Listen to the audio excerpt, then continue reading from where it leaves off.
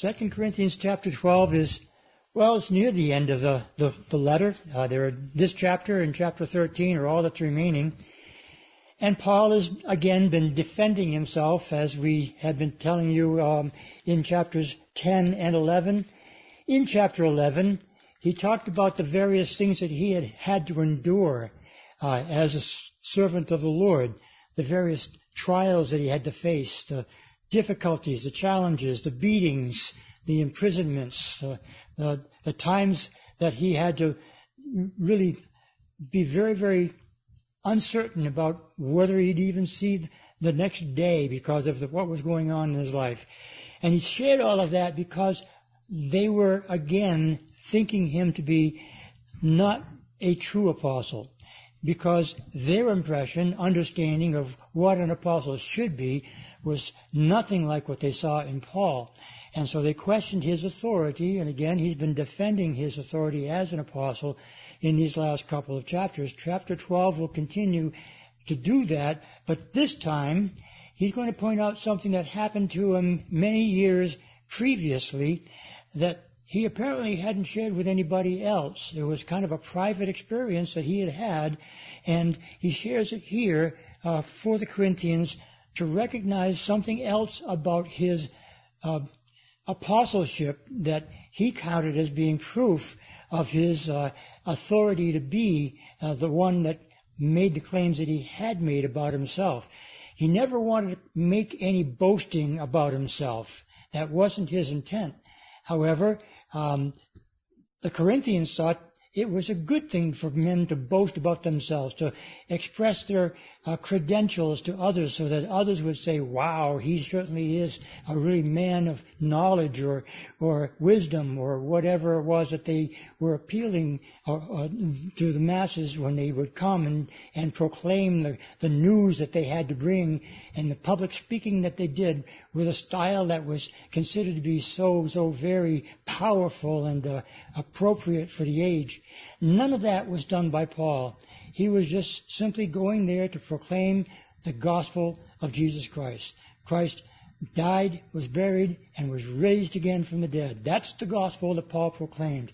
And he did many miracles and signs in their presence, but that really wasn't apparently good enough. So now Paul in chapter 12 kind of gives us this remarkable information about a particular thing that had occurred in his life to once again firm up in their minds that he was indeed the man that was worthy of being called an apostle of Jesus Christ. Chapter 12, verse 1 begins with these words: "It is doubtless not profitable for me to boast.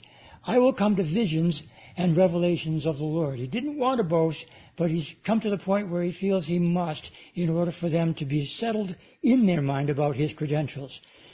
He says in verse 2, and notice that he speaks this in third-person language. He doesn't say, I am the one, but later on we'll see that it was the one that he's speaking of in this particular section that we're about to read.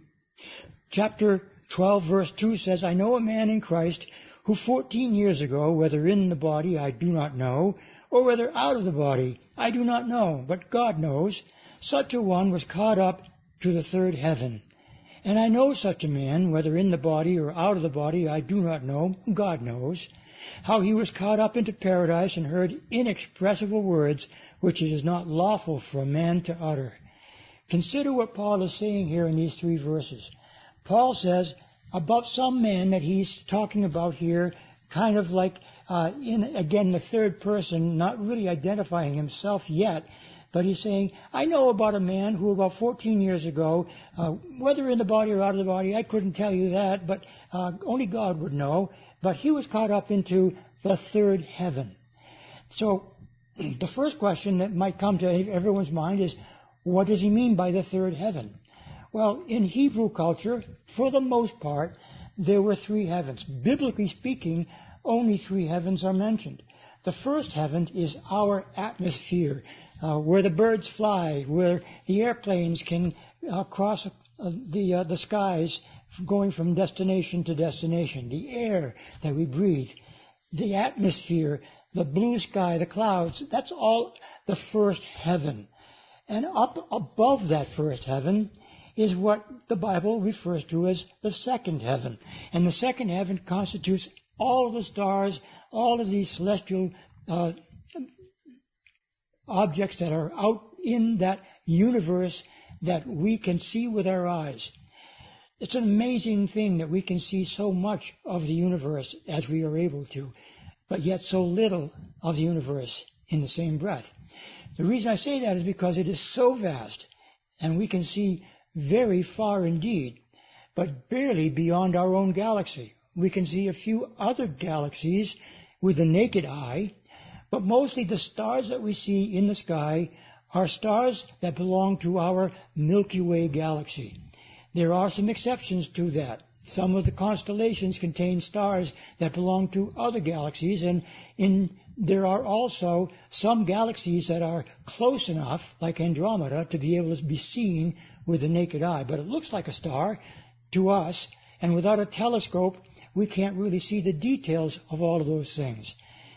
But now that we have space telescopes, the Hubble, which was launched several years ago, opened up a wide array of new vistas that we could explore with that wonderful instrument that's been so very, very helpful in digging deeper and deeper into that space that is still the second heaven. But now that we have the James Webb, we can see even further than ever before. Astronomers believe that the earliest galaxies that the James Webb has been able to discover so far are about 13.5 billion light years away, very near the time when they believe the beginning of the universe was with the Big Bang, when it exploded and all of the creation that we now know was expanded at an immense rate of speed into the universe that we have right now. Now, we have a better explanation than that in the Word of God. God created it all. In fact, God created the earth before He created the heavens, before He created all of the celestial objects in our skies. But the universe, our galaxy, all of the stars, the sun, the moon, they're all in that second heaven. I'm reminded when the Soviets launched their first manned spacecraft, it went into space, that second heaven. And one of the cosmonauts is purported to have said, "We have arrived in heaven, but we see no God." They were atheists. They didn't believe, they didn't have a Bible. But if they had had a Bible, they would have known that they weren't in the place where God dwells. Because the place where God dwells is not approachable in the physical realm at all. And it is known as the third heaven. It's also described by Paul here as paradise. And I find that interesting too, because paradise is only found in two other places in the New Testament. One, in the book of Revelation, in chapter 2, where John is telling the Ephesian church that they are going to be able to, if they have ears to hear, enter into paradise where the tree of life is.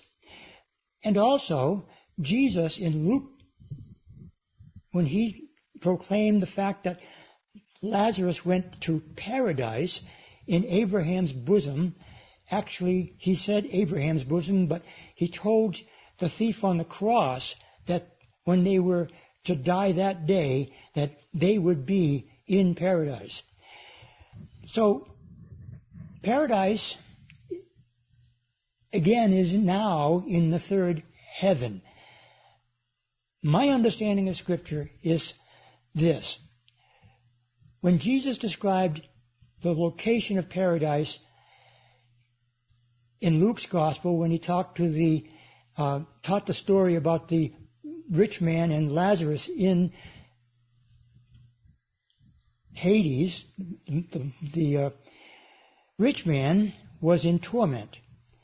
Lazarus was with Abraham in what was known then as Abraham's bosom. And there was a chasm that separated the two.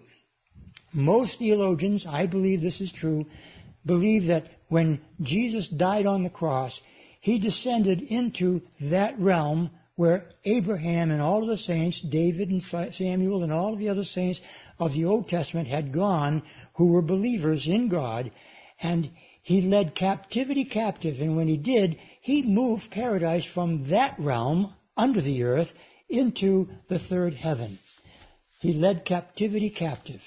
So that would explain why Paul here says that paradise is now in the third heaven, that place where God dwells, where God's throne is. We cannot see it. We don't have much of a description of it anywhere in Scripture, with the exception of what John said he had seen in the book of Revelation, and what Paul says here in 2 Corinthians chapter 12. So again, reading verse 2, he says, I know such a one who was caught up to the third heaven. Caught up. That word in the original Greek language is harpazo. You may be familiar with that word. If you have been with me for any length of time, you may remember, I hope, that we have studied 1 Thessalonians chapter 4, where Paul says that we who are alive and remain will be harpazoed, or caught up, to be with them, the other saints who have come with him, in the air, and there we shall always be with the Lord. The dead in Christ will rise first.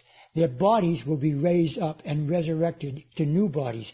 Their souls will come with him and be united with their glorified bodies, and we will be given our glorified bodies as we are harpazo, caught up together with them, to be with the Lord in the air. It's the same word that Paul uses here.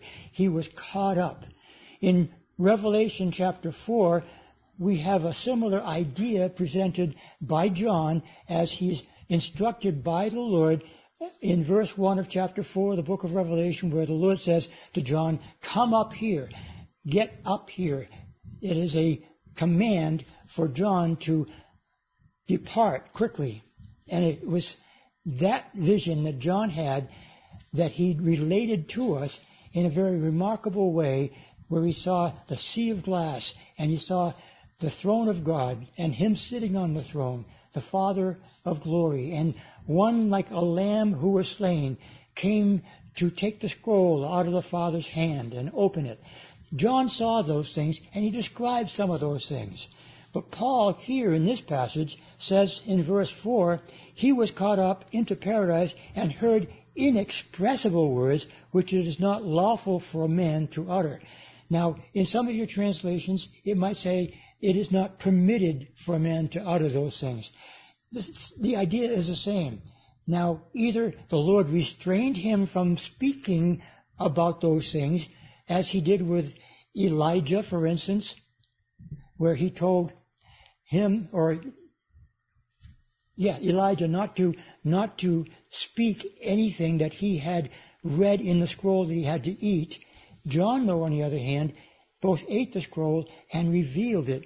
Daniel was told not to reveal what he was told when he gave that vision in chapters 9 through 12 of the book of Daniel. So the prophets in the Old Testament and in the New Testament have had revelations, some of which have been revealed, others have not been revealed. And I'm wondering here if it just simply means that Paul could not speak those things that he saw because God restrained him from doing so, like he had with the others. But in any case, he wasn't permitted to. It wasn't lawful for him to say anything to anyone because it was so inexpressible. I love the word that he uses there. It's an indication that he couldn't come up with the words to speak anyway. He was unable to describe the things that he saw. Now, I find that to be in itself very fascinating indeed, because Paul was a man of words. Paul had a marvelous handle on multiple languages, and you would think that he could have at least given some effort in describing some of what he saw.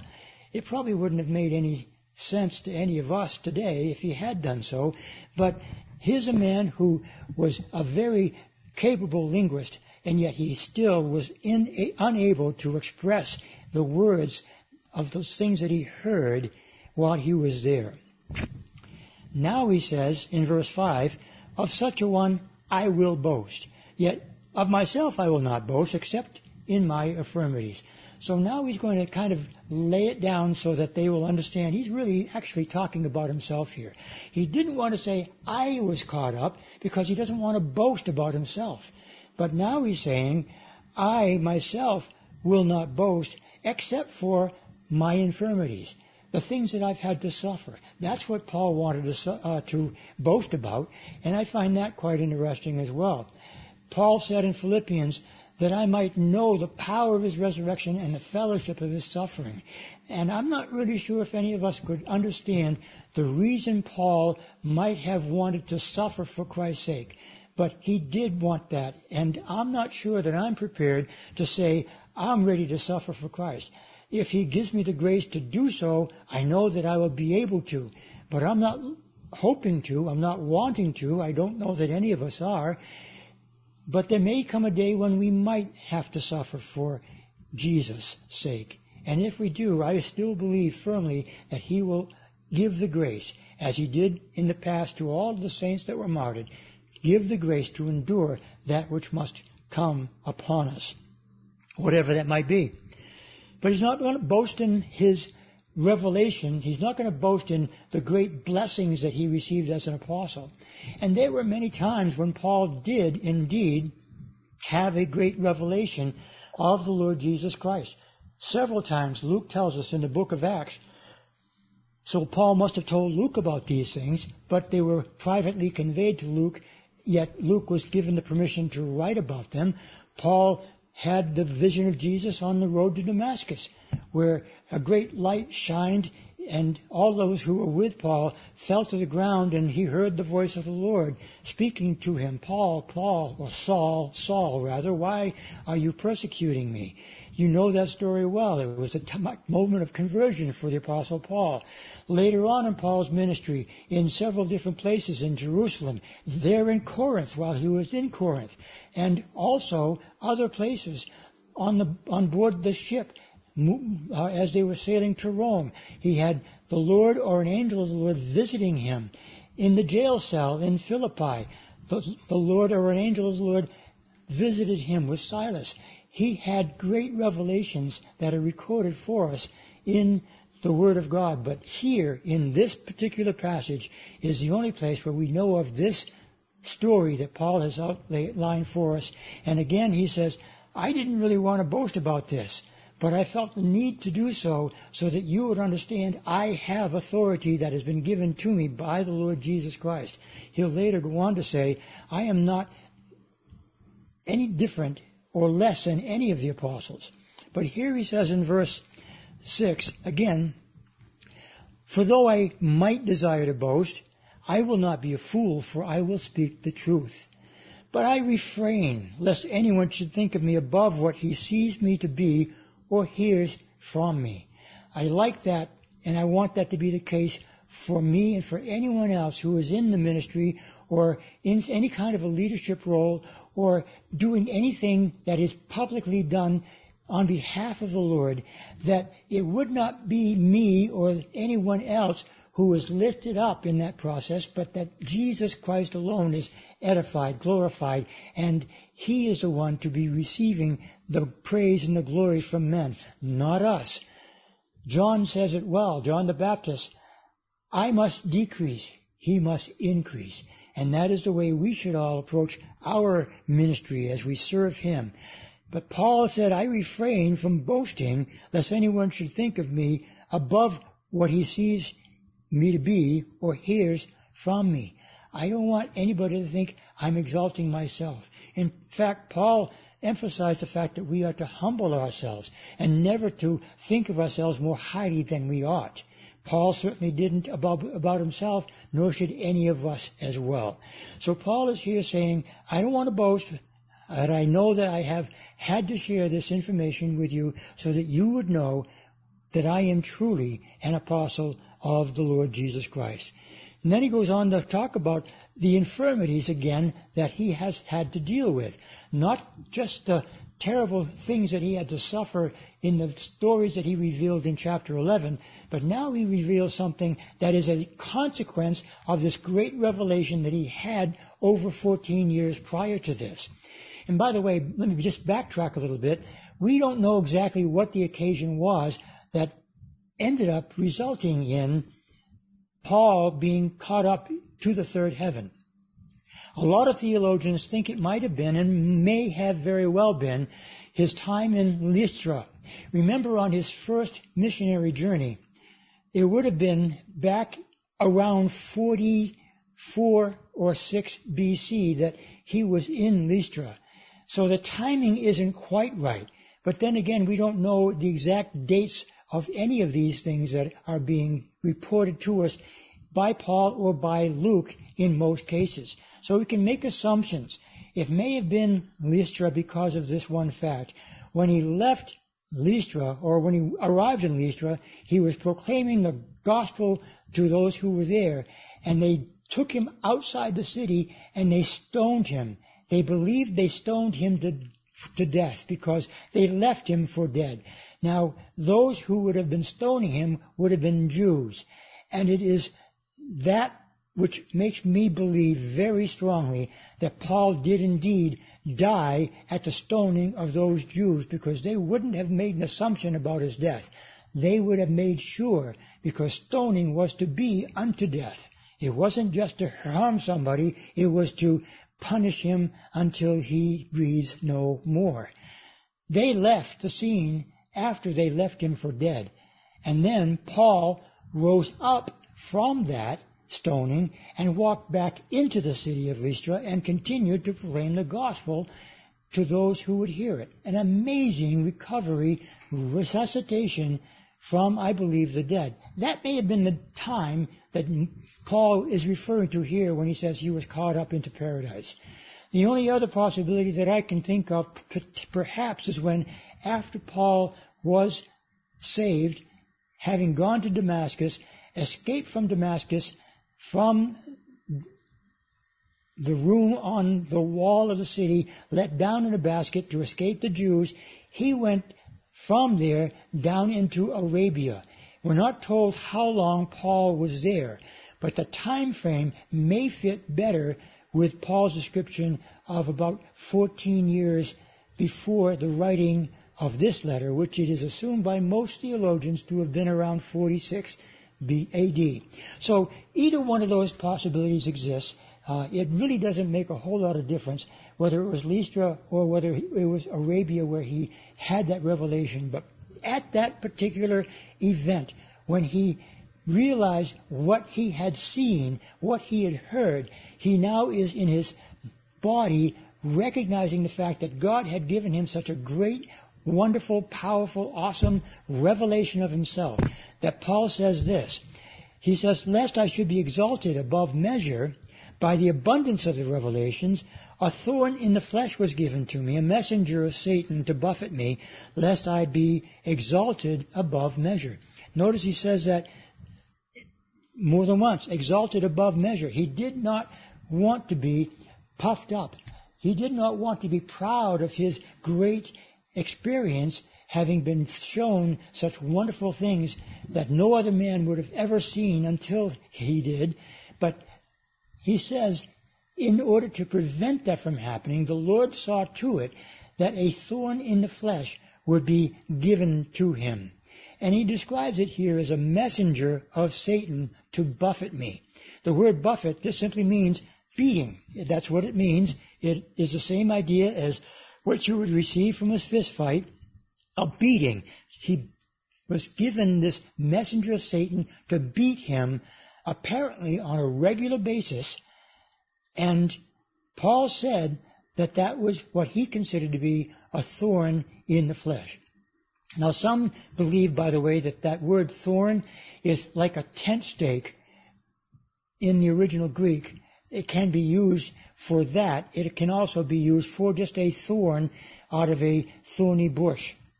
But either way, it's painful. If you've ever had a thorn in your finger or on any part of your body, you know that it's not a comfortable thing to have to endure until the thorn is removed. Well, apparently, in Paul's case, that thorn remained. It was a thorn in his flesh, and it was painful, and it was constantly buffeting him to keep him from exalting himself.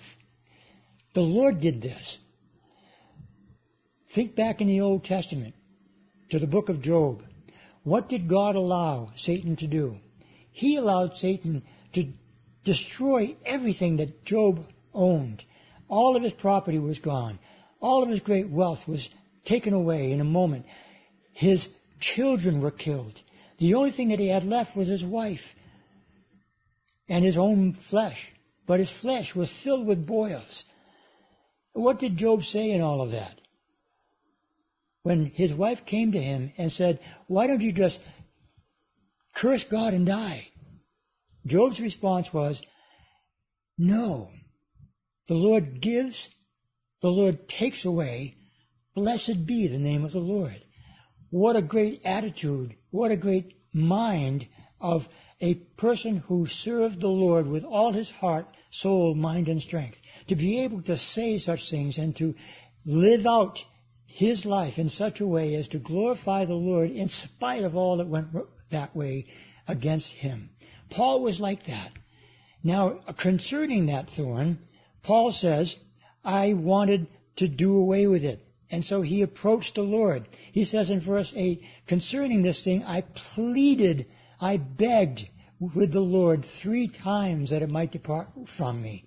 Have you ever asked the Lord for something that you so desperately wanted and you didn't get the answer that you thought you should get, or didn't get any answer at all?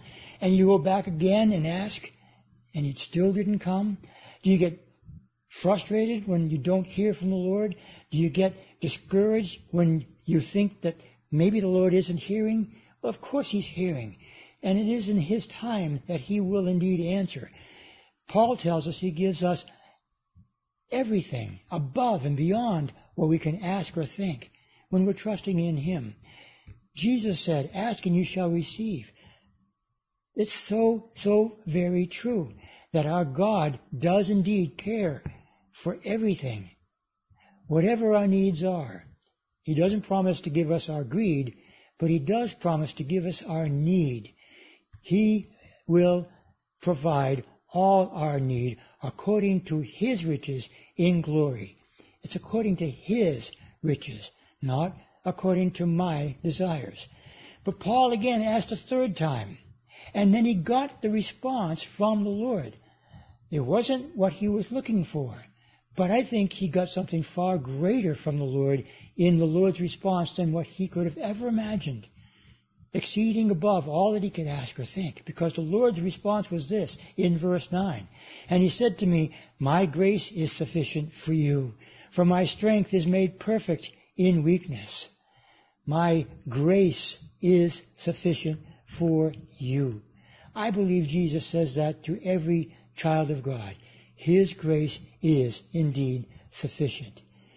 His grace covers a multitude of sins. His love covers a multitude of sins. But where sin abounds, grace all the more abounds.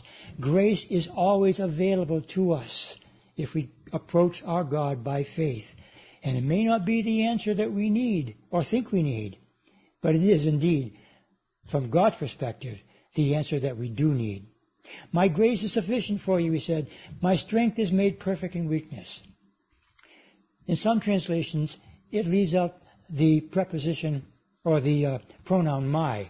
In other words, he says, power or strength is made perfect in weakness. Well, that's only because in some manuscripts, the word my isn't included. For whatever reason, it may have been overlooked by a scribe, or it may have been inserted in other manuscripts that we have by other scribes who wrote copies of the original text. In any case, whether it's Jesus' strength or just simply strength that he's talking about, the same concept applies. We can receive great strength from our Lord whenever we are suffering, whenever we have a period of weakness.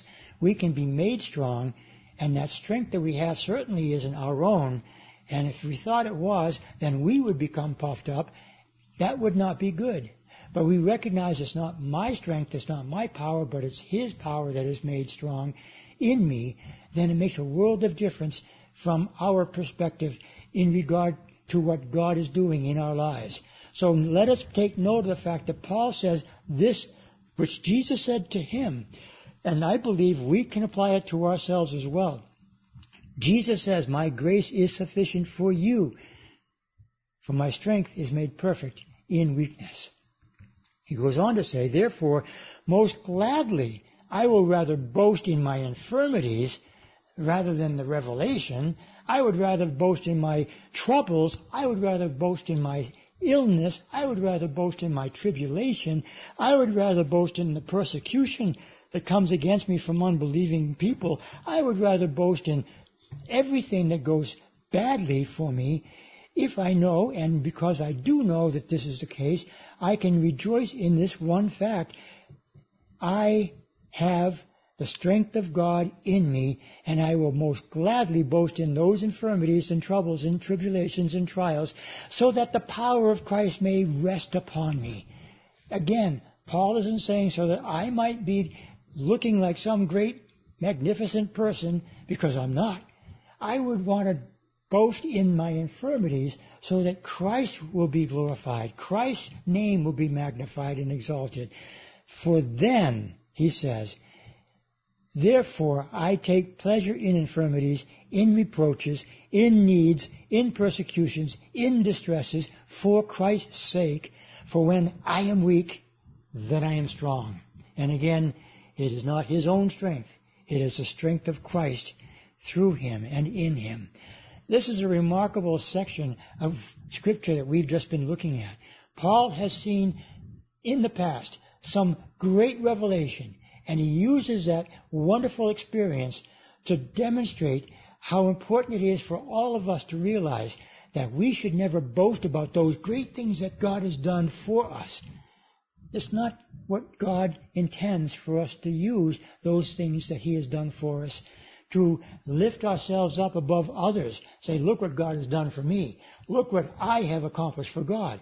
That is absolutely foreign to the New Testament understanding of God's grace and mercy for the believers. We should never, ever think along those lines, to puff ourselves up.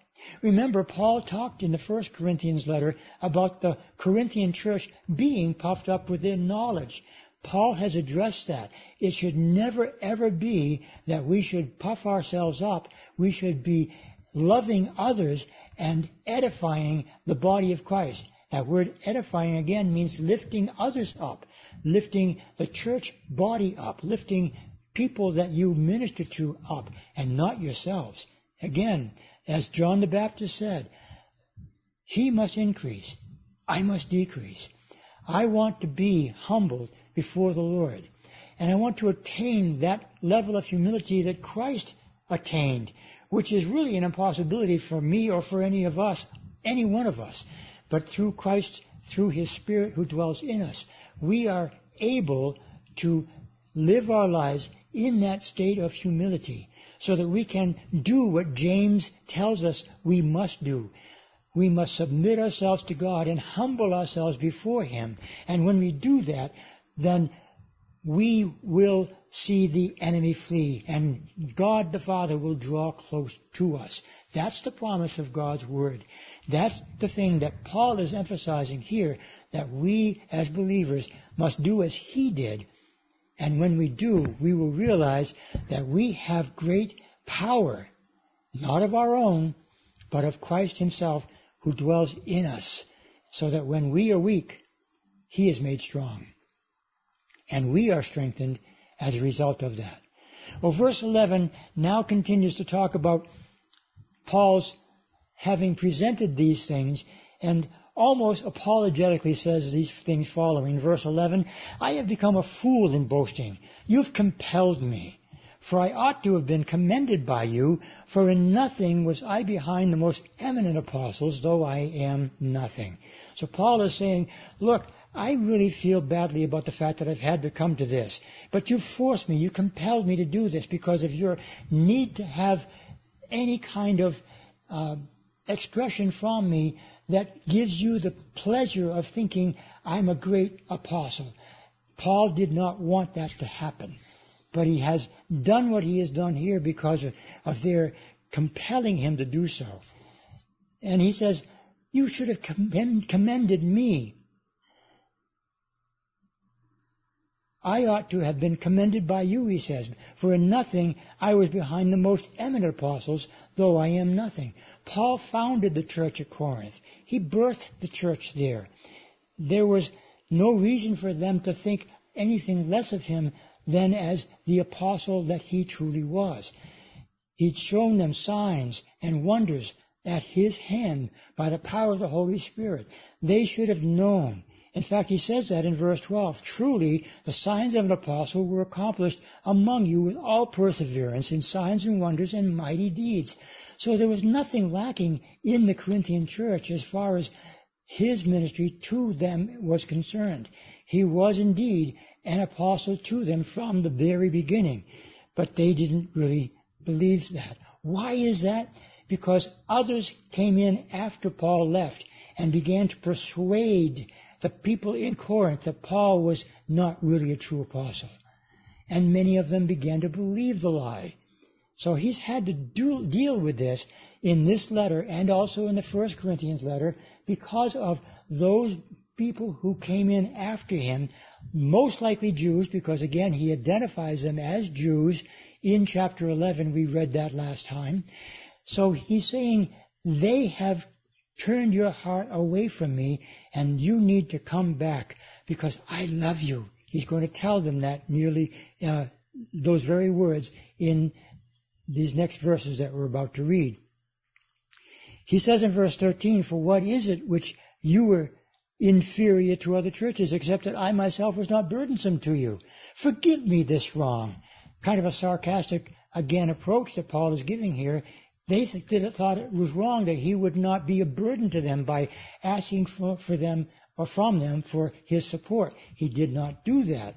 He never asked them for money. And they thought less of him because of that. And he says, I didn't want to do that. Forgive me this wrong. But it wasn't a wrong at all. In Paul's eyes, it was the right thing for him to have done. Verse 14 says, now for the third time I am ready to come to you. And I will not be burdensome to you still. For I do not seek yours, but you.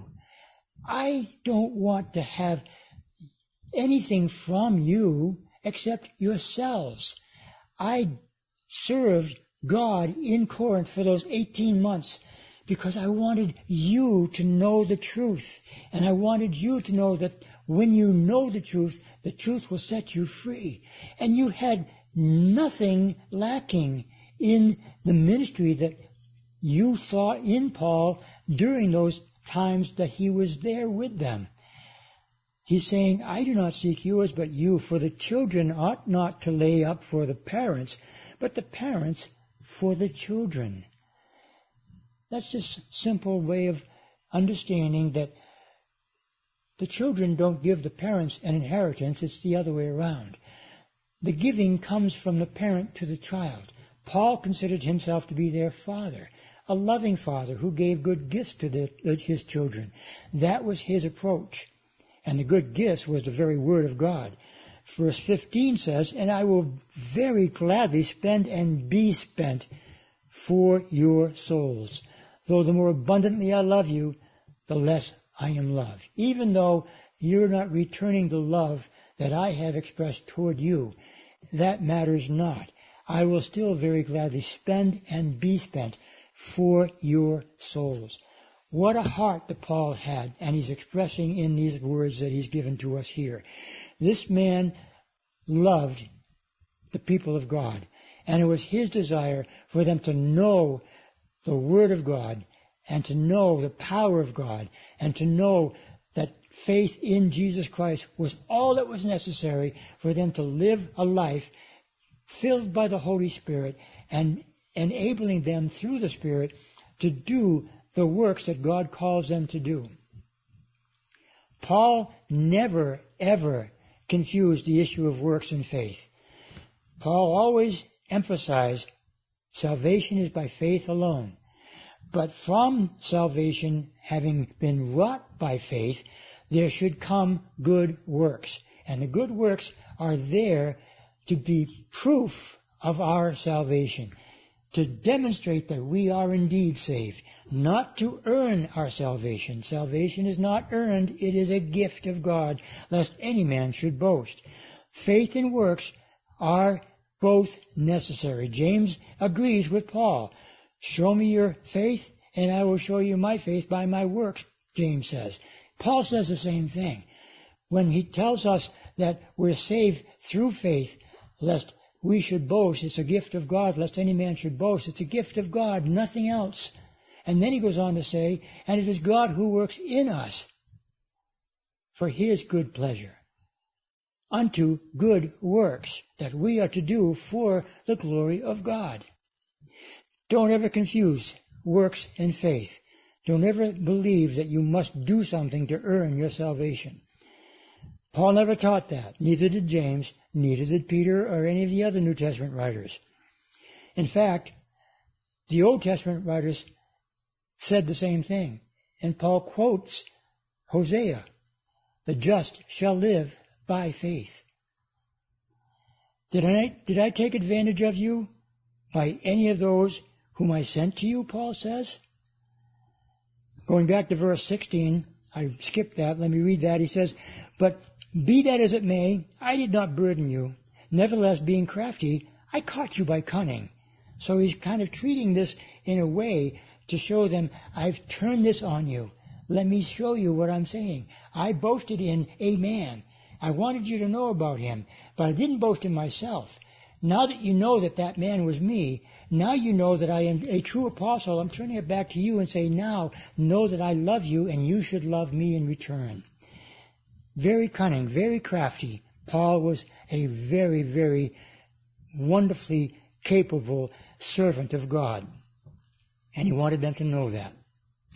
Then he said again in verse 17, which I already read, did I take advantage of you by any of those whom I sent to you? Remember, he had sent Titus and another apostle. He's going to remind them of that here. In verse 18, he says, I urged Titus and sent our brother with him. Did Titus take advantage of you? Did we not walk in the same spirit? Did we not walk in the same steps? Titus didn't ask for your money, did he? No, because Titus was like me in respect to the ministry that God has called him to, as well as that ministry that God called me to. We're one and the same in terms of our approach to ministry. Titus didn't try to take anything from you, did he? No. Again in verse 19 he says, do you think that we excuse ourselves to you? We speak before God in Christ, but we do all things, beloved, for your edification. There that word is again. Throughout these two letters, Paul reminds them, edification, the lifting up or building up of others, is key, it's essential, it's absolutely necessary. Paul did that for them, and he demonstrated that desire to edify them so that they would edify one another.